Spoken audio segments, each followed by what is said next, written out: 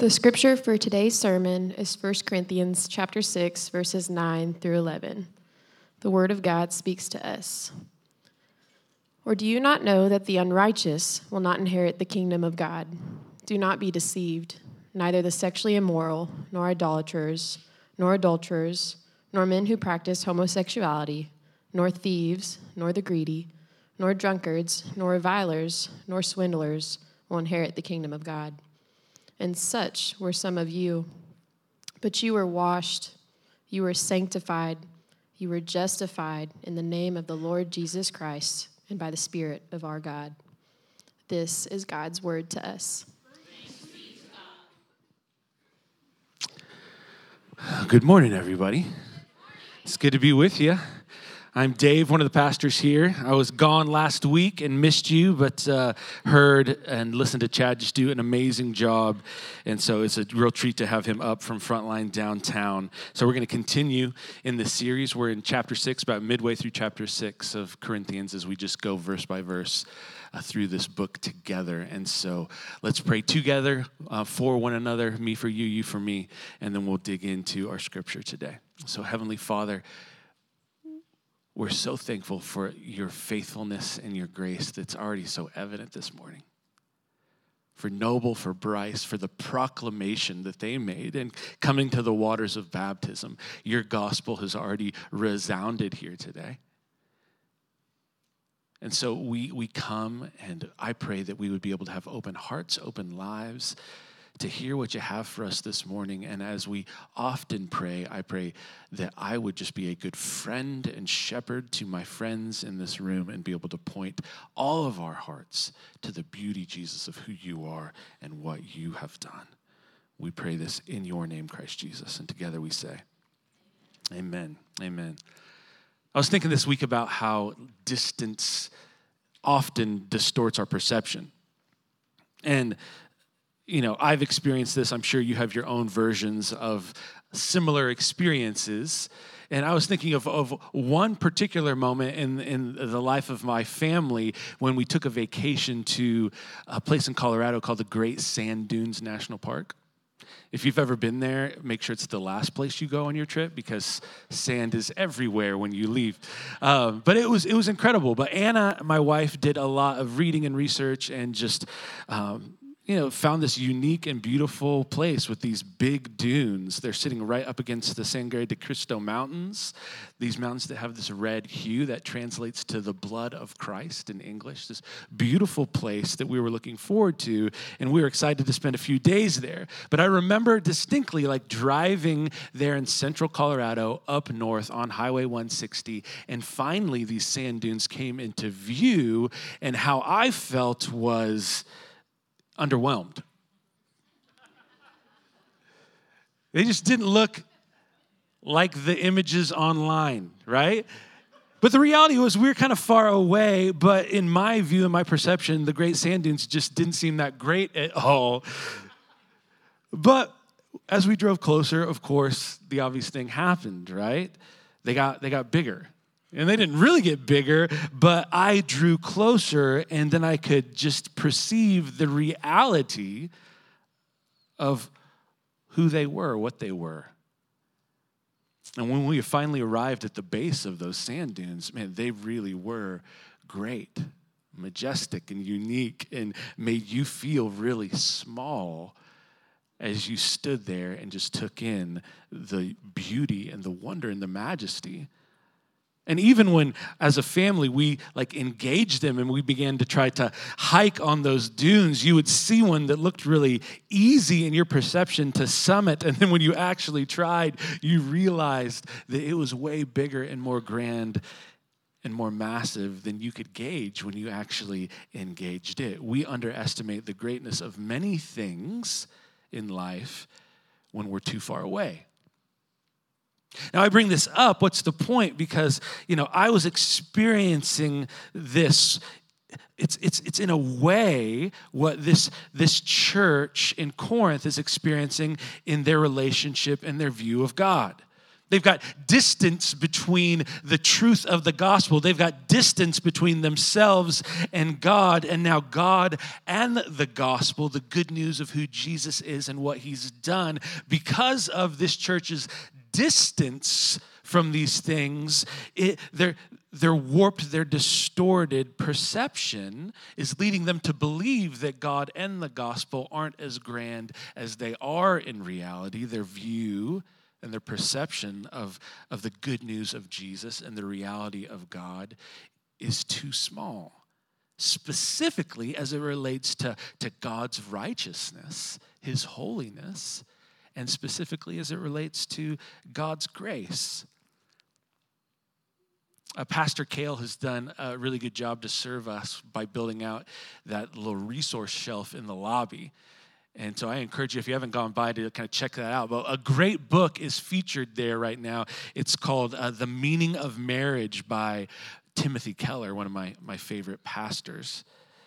And in that book, The Meaning of Marriage, Pastor Keller, he defines the gospel, the good news, as this. He writes, the gospel is this. We are more sinful and flawed in ourselves than we ever dared to believe. Yet at the very same time, we are more loved and accepted in Jesus Christ than we ever dared hope.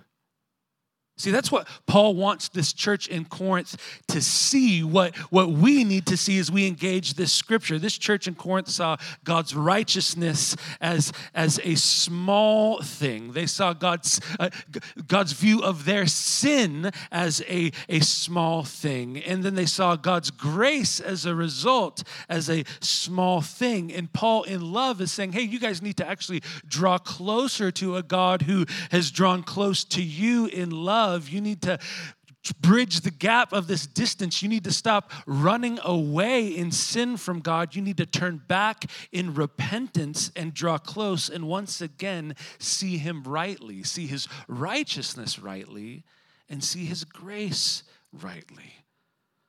Paul's saying there's good news y'all have forgotten about who God is and who you are.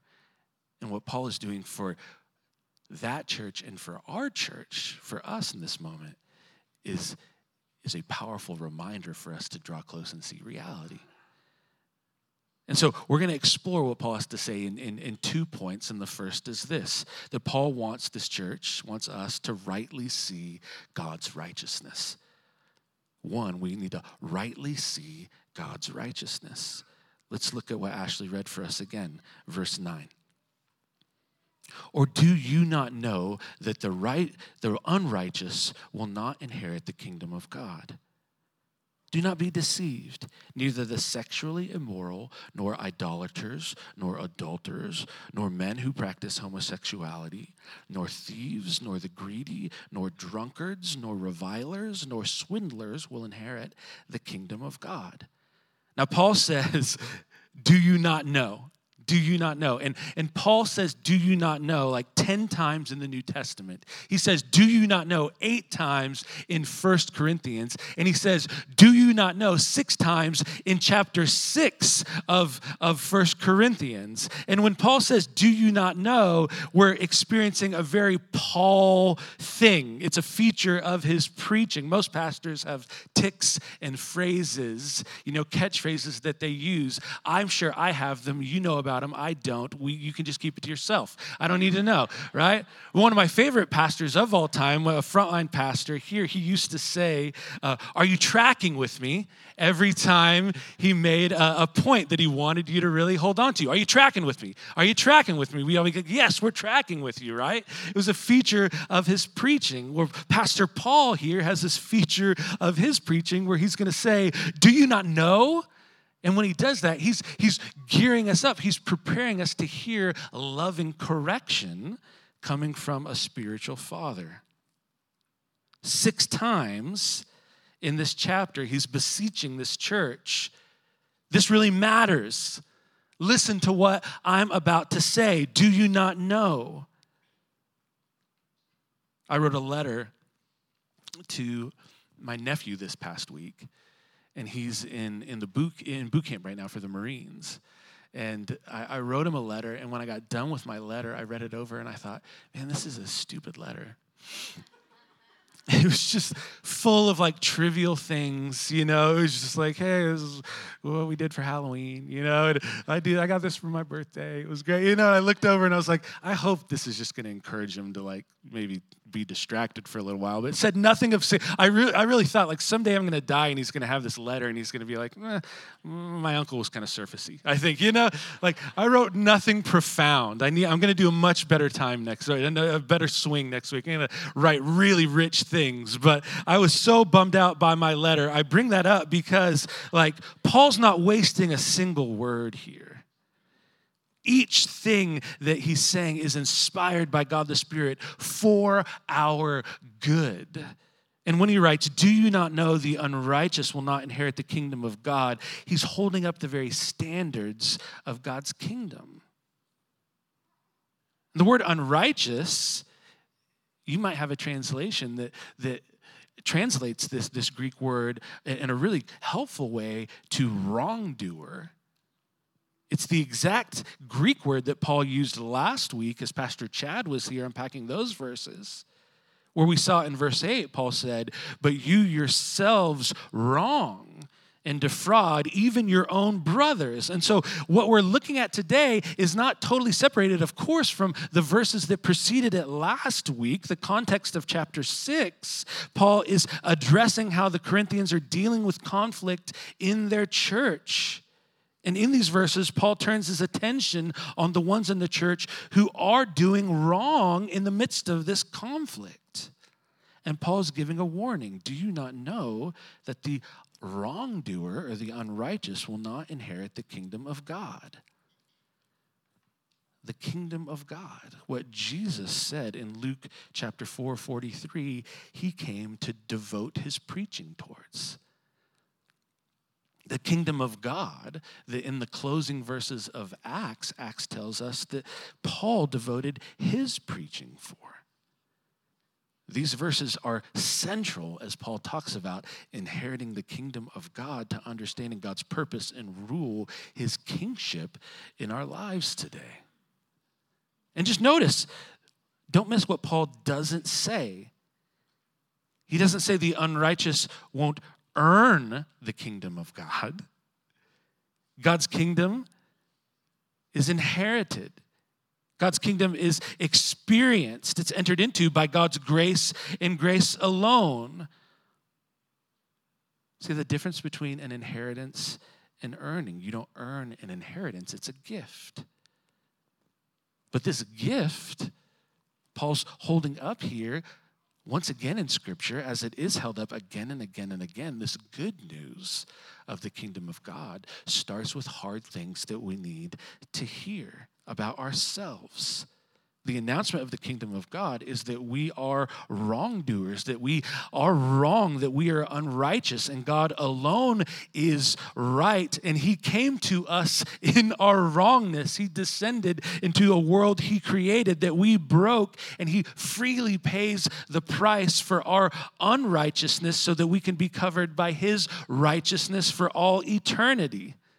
This is the kingdom of God. It began with Christ's ministry, and it continues today, and it will come in full fruition when he returns and makes all things new. And a kingdom is a kingdom because it has a king. It has laws and allegiances. It has knees that bow. And to be saved by Jesus means that we're under the rule of Jesus, that he isn't just our Savior. I love what Kale asked these precious ones that were baptized today. Is Jesus your Lord, your King, and your Savior? Paul's pleading with this church to live like they've been given this inheritance that is theirs. That he's saying, hey, you've been saved by grace. You've known Jesus as Savior. You must know him as Lord. Your experience of grace will lead you to pursue the holiness of God. And so with that in mind, Paul says, hey, don't be deceived. I think all of the scripture, this passage today, hinges upon those 4 words, that warning. Don't be deceived, Paul is saying to this church. The nature of sin is that it deceives us into thinking it's not that serious. It deceives us in our perception of thinking that God's greatness and his righteousness is really small. That it deceives us into seeing the greatness of our sin is really small. It deceives us into telling ourselves, hey, God doesn't really care about my junk, my stuff. He's not really concerned with my sin. My stuff is little. It's my spouse's sin that's the real issue. It's my boss's actions that God is really concerned with. It's that group of people over there that God is really wanting to call to repentance. Really, I'm not on his radar. What I have going on, it's a small thing to him. It's not what I'm doing now. It's the sins that my mother and my father committed against me when I was younger. Really, even what I'm doing now isn't sin at all. It's just, hang-ups. The real problem isn't me. It's those people with that stuff over there. And, we're all different in this room. We all have different stories and different experiences, and we come from different places. But, man, I'm a lot like that. I'm exactly like that a lot of the time. And I suspect that all of us are a lot like that a lot of the time. Because we can all be deceived by sin. And Paul, in love, is shining a light into that deception. And he's writing to help us. And his message is, God is more righteous and holy than we can ever imagine. Don't be deceived into thinking that our sin is of little to no consequence. And so Paul goes on to mention some categories of sin that prevent us from experiencing the kingdom of God. He says the sexually immoral, those who have intercourse outside of the covenant of a marriage between a husband and a wife. He says idolaters, worshipers of any god besides the Lord. I had a friend, a dear pastor, Josh Curry, just got back from India. He was visiting our church plant there, Cornerstone, and he got to hang out with a young family that went to be a part of that plant. And they've got a little boy who's 4, and they were telling Josh that recently their little 4-year-old boy went to his dad, and he said, hey, I think I'm going to start worshiping statues. And the dad was like, mortified, like, what? And that little boy's super ornery. So I'm 90% sure he was messing with his dad. But even if he wasn't, he's just kind of processing the reality that, hey, this is all around me in this city. People are worshiping statues. And that was the reality here in Corinth. And we might think, okay, that's an issue in India. That's not an issue in Edmond, Oklahoma. But idol worship is also placing anything and anyone as our ultimate source of life, hope, and identity and significance and salvation above God. Paul's going to say adulterers, married people who have sex with anyone besides their spouse. Then Paul says men who have sex with other men. Now note that Paul is saying that the act of unrighteousness is not mere attraction, but the act of sexual relations between these two men. Now, there are, I think, 6 main passages in Scripture that speak to homosexuality. This is one of them. But we need to go back to Genesis 2:20 through 24, where God gives us his good design for gender and the creation of marriage. And then we can look at Leviticus 18, verses 22, and Leviticus 20, verse 13, where we have held up before us holiness codes as it relates to sex. And then Paul, in the beginning of Romans, in Romans chapter 1, verses 26 and 27, named both male and female homosexual sins as an outworking of idolatry. And in 1 Timothy chapter 1, verse 10, Paul mentions homosexuality again. And then here in our passage today, Paul specifically mentions men who practice homosexuality. And in this passage in the Greek, Paul uses the technical term that describes both partners who participate in homosexual relations between men. Now, Paul is mentioning homosexuality here, along with sexual immorality and adultery, sexual sins, among many other sins in this list, because they were something that this church dealt with on the daily in the city of Corinth. You might notice after reading that list that it weighs heavy on the front end towards sexual sin, and that's because in Corinth were the temples of Venus and Aphrodite. And sacred prostitution, both hetero and homosexual, was literally an act of worship there. That idolatry and worship, it encouraged, more than encouraged, it demanded this type of sexual sin. And this sin was crouching at the door of the church in Corinth every day.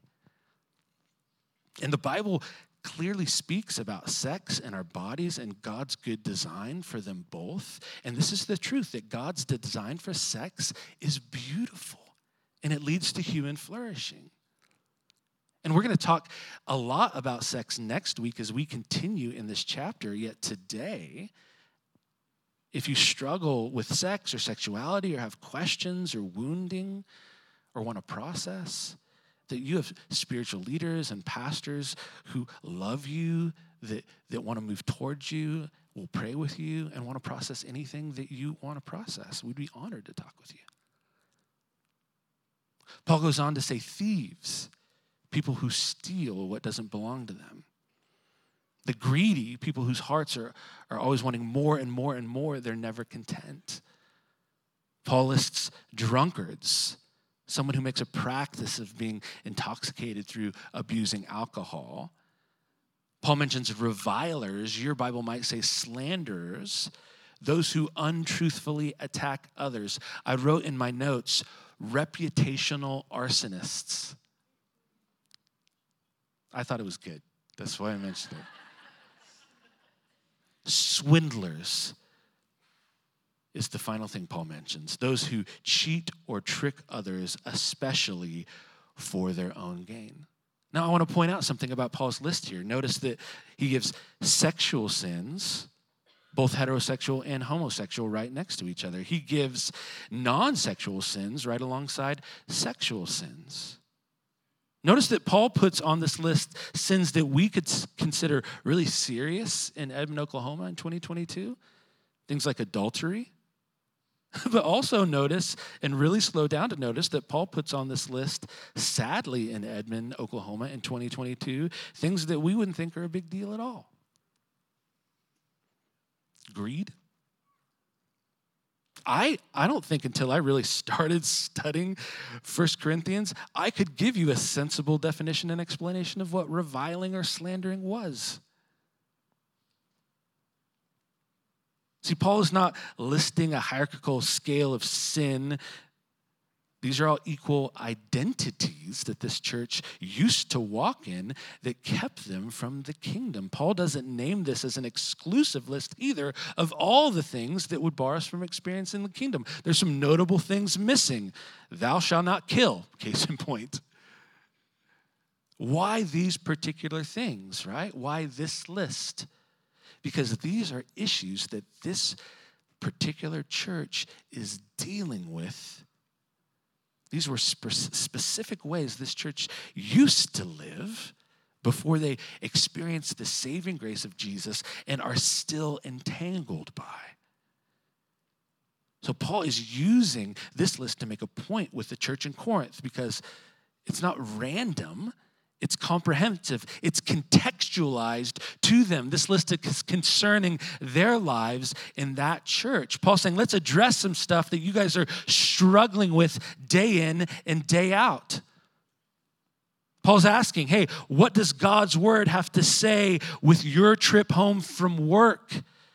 Church in Corinth, when you're tired and you're discouraged and you're stressed and you have to walk in the vicinity of that temple of Aphrodite and those temple prostitutes call out to you when you walk by, what does God's word have to say in that moment? What's reality? When your friends from work head that way and they invite you and call to you and say, hey, come and blow off some steam and de-stress. What does God's word have to say to you in that moment when they're calling you to quote unquote worship along with them?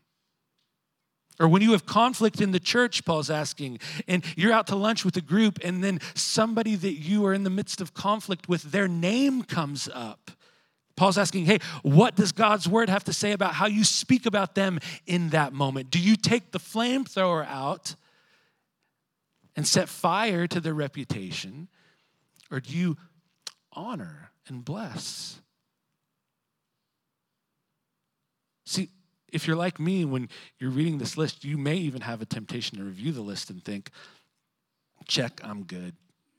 Like, none of those 9 or 10 things maybe apply to me. I actually don't get to do that. A lot of these things apply to me.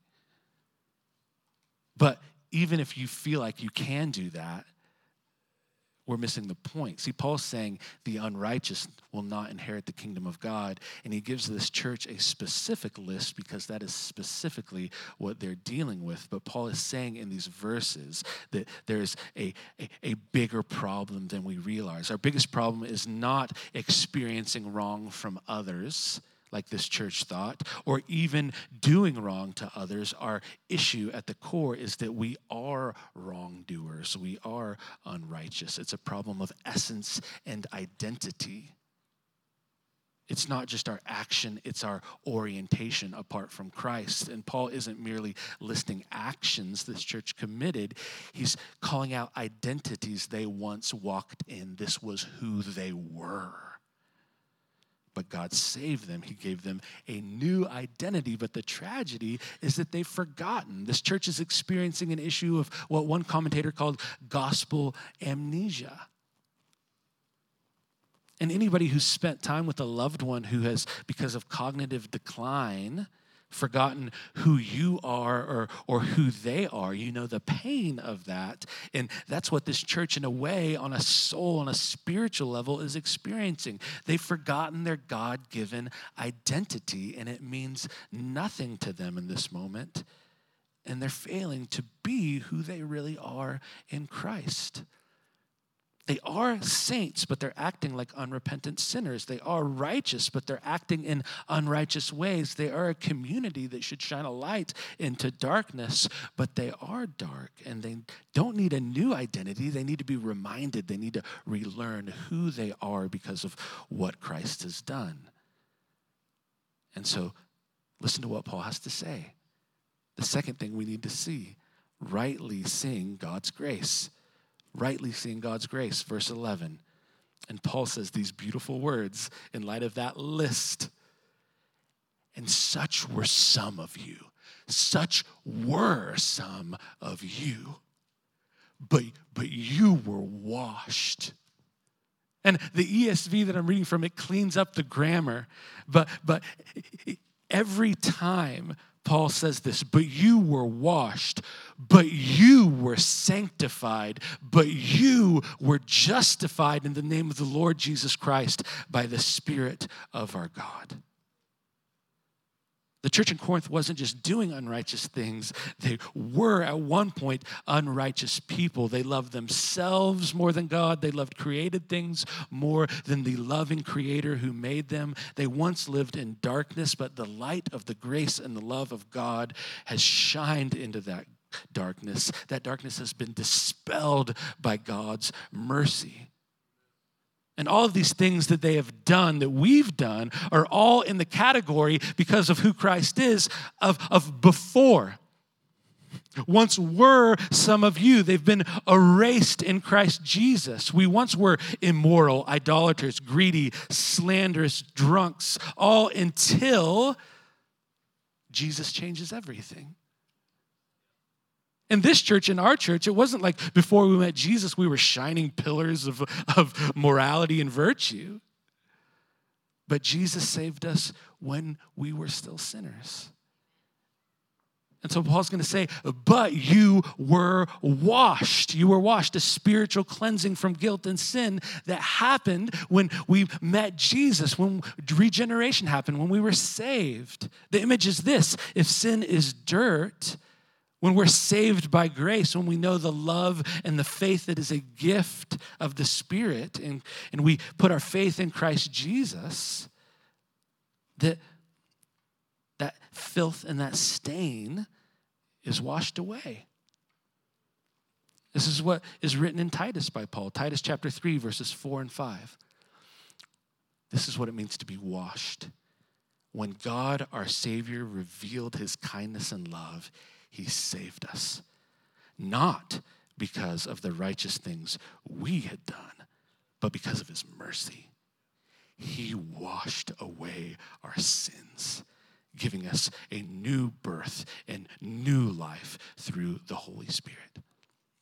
What Noble and Bryce did this morning, what they proclaimed for us to celebrate with them, is all about that reality. This is what baptism is all about. It's a symbol and a proclamation of the soul-washing reality for those who are in Christ Jesus. Paul says, but you were sanctified. A break with the love of sin when we put our faith in Jesus. The image of this is this: if sin is a chain holding us captive, the chain has been shattered by Christ. That's sanctification. Simply put, we are made holy, which means we're set apart. And it's God's ongoing process of making us more like Jesus. And we're set free to follow Jesus in joyful obedience. Look at what Paul writes about this in Romans chapter 6. Writing about Jesus, he said, when he died once to break the power of sin.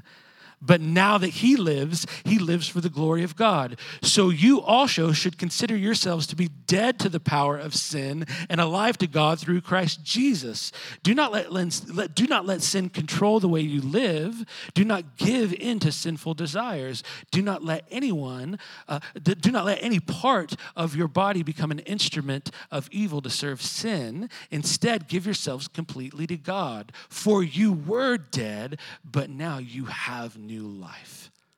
So use your body as an instrument to do what is right for the glory of God. Sin is no longer your master. That's the beauty and the truth of sanctification. And then Paul says, but you were justified, which means declared righteous in the name of Jesus Christ by the Spirit of God. If being in the wrong is guilty, then if we're justified, that means that Jesus, by his power and his work, has taken us and put us in the right. The image of this is in Christ, our status, our essence has changed from guilt to freedom and innocence. Paul's using here legal and judicial words. He's saying God has already declared his sons and daughters to be righteous. It's this good news in Romans 8. This is justification. So now there is no condemnation for those who belong to Christ Jesus. And because you belong to him, the power of the life-giving Spirit has freed you from the power of sin that leads to death. Paul's saying you were washed, you were sanctified, you were justified. And so, this is what this means if you're in Christ today. We sang some interesting songs today that I think, because we don't fully understand some things as we ought, they can be difficult for us to sing. So when we sing that first song, and I believe the line's something like, I put my faith in Jesus, my anchor to the ground. My hope, my firm foundation, he never lets me down. He never lets me down. Or when we sing the King of my heart, you're never going to let me down. You're going to never let me down. We can have too small of an idea of what that means and a non-biblical idea of what that means, meaning hey, I've had a really hard week or I'm going through hardship. Those things aren't true. God has let me down. And it's no, the Bible never promises that if you follow Christ, you're going to have an easy life or miss out on hardship. It promises things that are far greater than that. That you were washed, that you were sanctified, that you were justified. When we sing, you're never going to let me down, you're never going to let me fall into death. all eternity is different for me because I was washed in Christ. I was sanctified in Christ. I was justified in Christ. I can sing things like, you're never going to let me down because Jesus, you always keep your promises. And even if it feels like hell right now, that I know I have a Savior who keeps his promises, and that there's a kingdom that has been prepared for me, and I was washed, I was justified, I was sanctified. And you're never going to let me down because that means that for all eternity, Jesus, because of what you've done and the grace I know in you, death doesn't have a hold on me.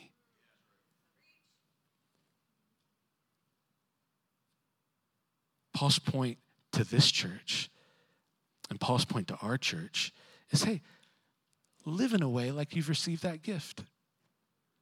Live out of what God has already done in your life. Baptism, justification, sanctification, all empowered by the Holy Spirit. That if we repent of our sins, no matter what they are, God is faithful to forgive us, and we will inherit the kingdom that Jesus has prepared for us.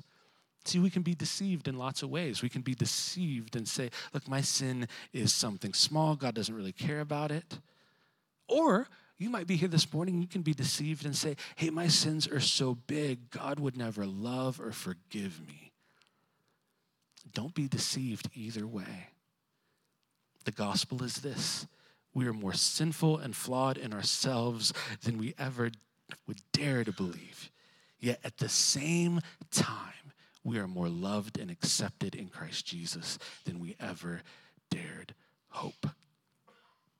And so we get to come to the table if we're in Christ. We get a reminder of this because we need a reminder of this, and celebrate the power of the cross, the gift of Christ's life given freely for us, so that we, in him, can have victory over sin. We have a new identity. We've been washed. We've been sanctified. We've been justified. And if you're in Christ, if you've been baptized, we get to come to that table and proclaim and celebrate that reality. And if you're not yet a Christian, if you're just here exploring the claims of Scripture, hey, this is an invitation to you. There's an inheritance. It doesn't have to be earned. It's just a gift to receive Jesus as your Lord and Savior. You too can be washed of sin that has stained you. You too can be sanctified, set apart, freed from sin. You too can be justified, declared innocent because of the work of Christ. You too can know the kingdom of God forever. If you haven't done that, do that today. Right now, where you are, confess sin. Ask Jesus to forgive you. Come up here and talk to a leader that would love to pray with you here in a minute. Let's stand and pray.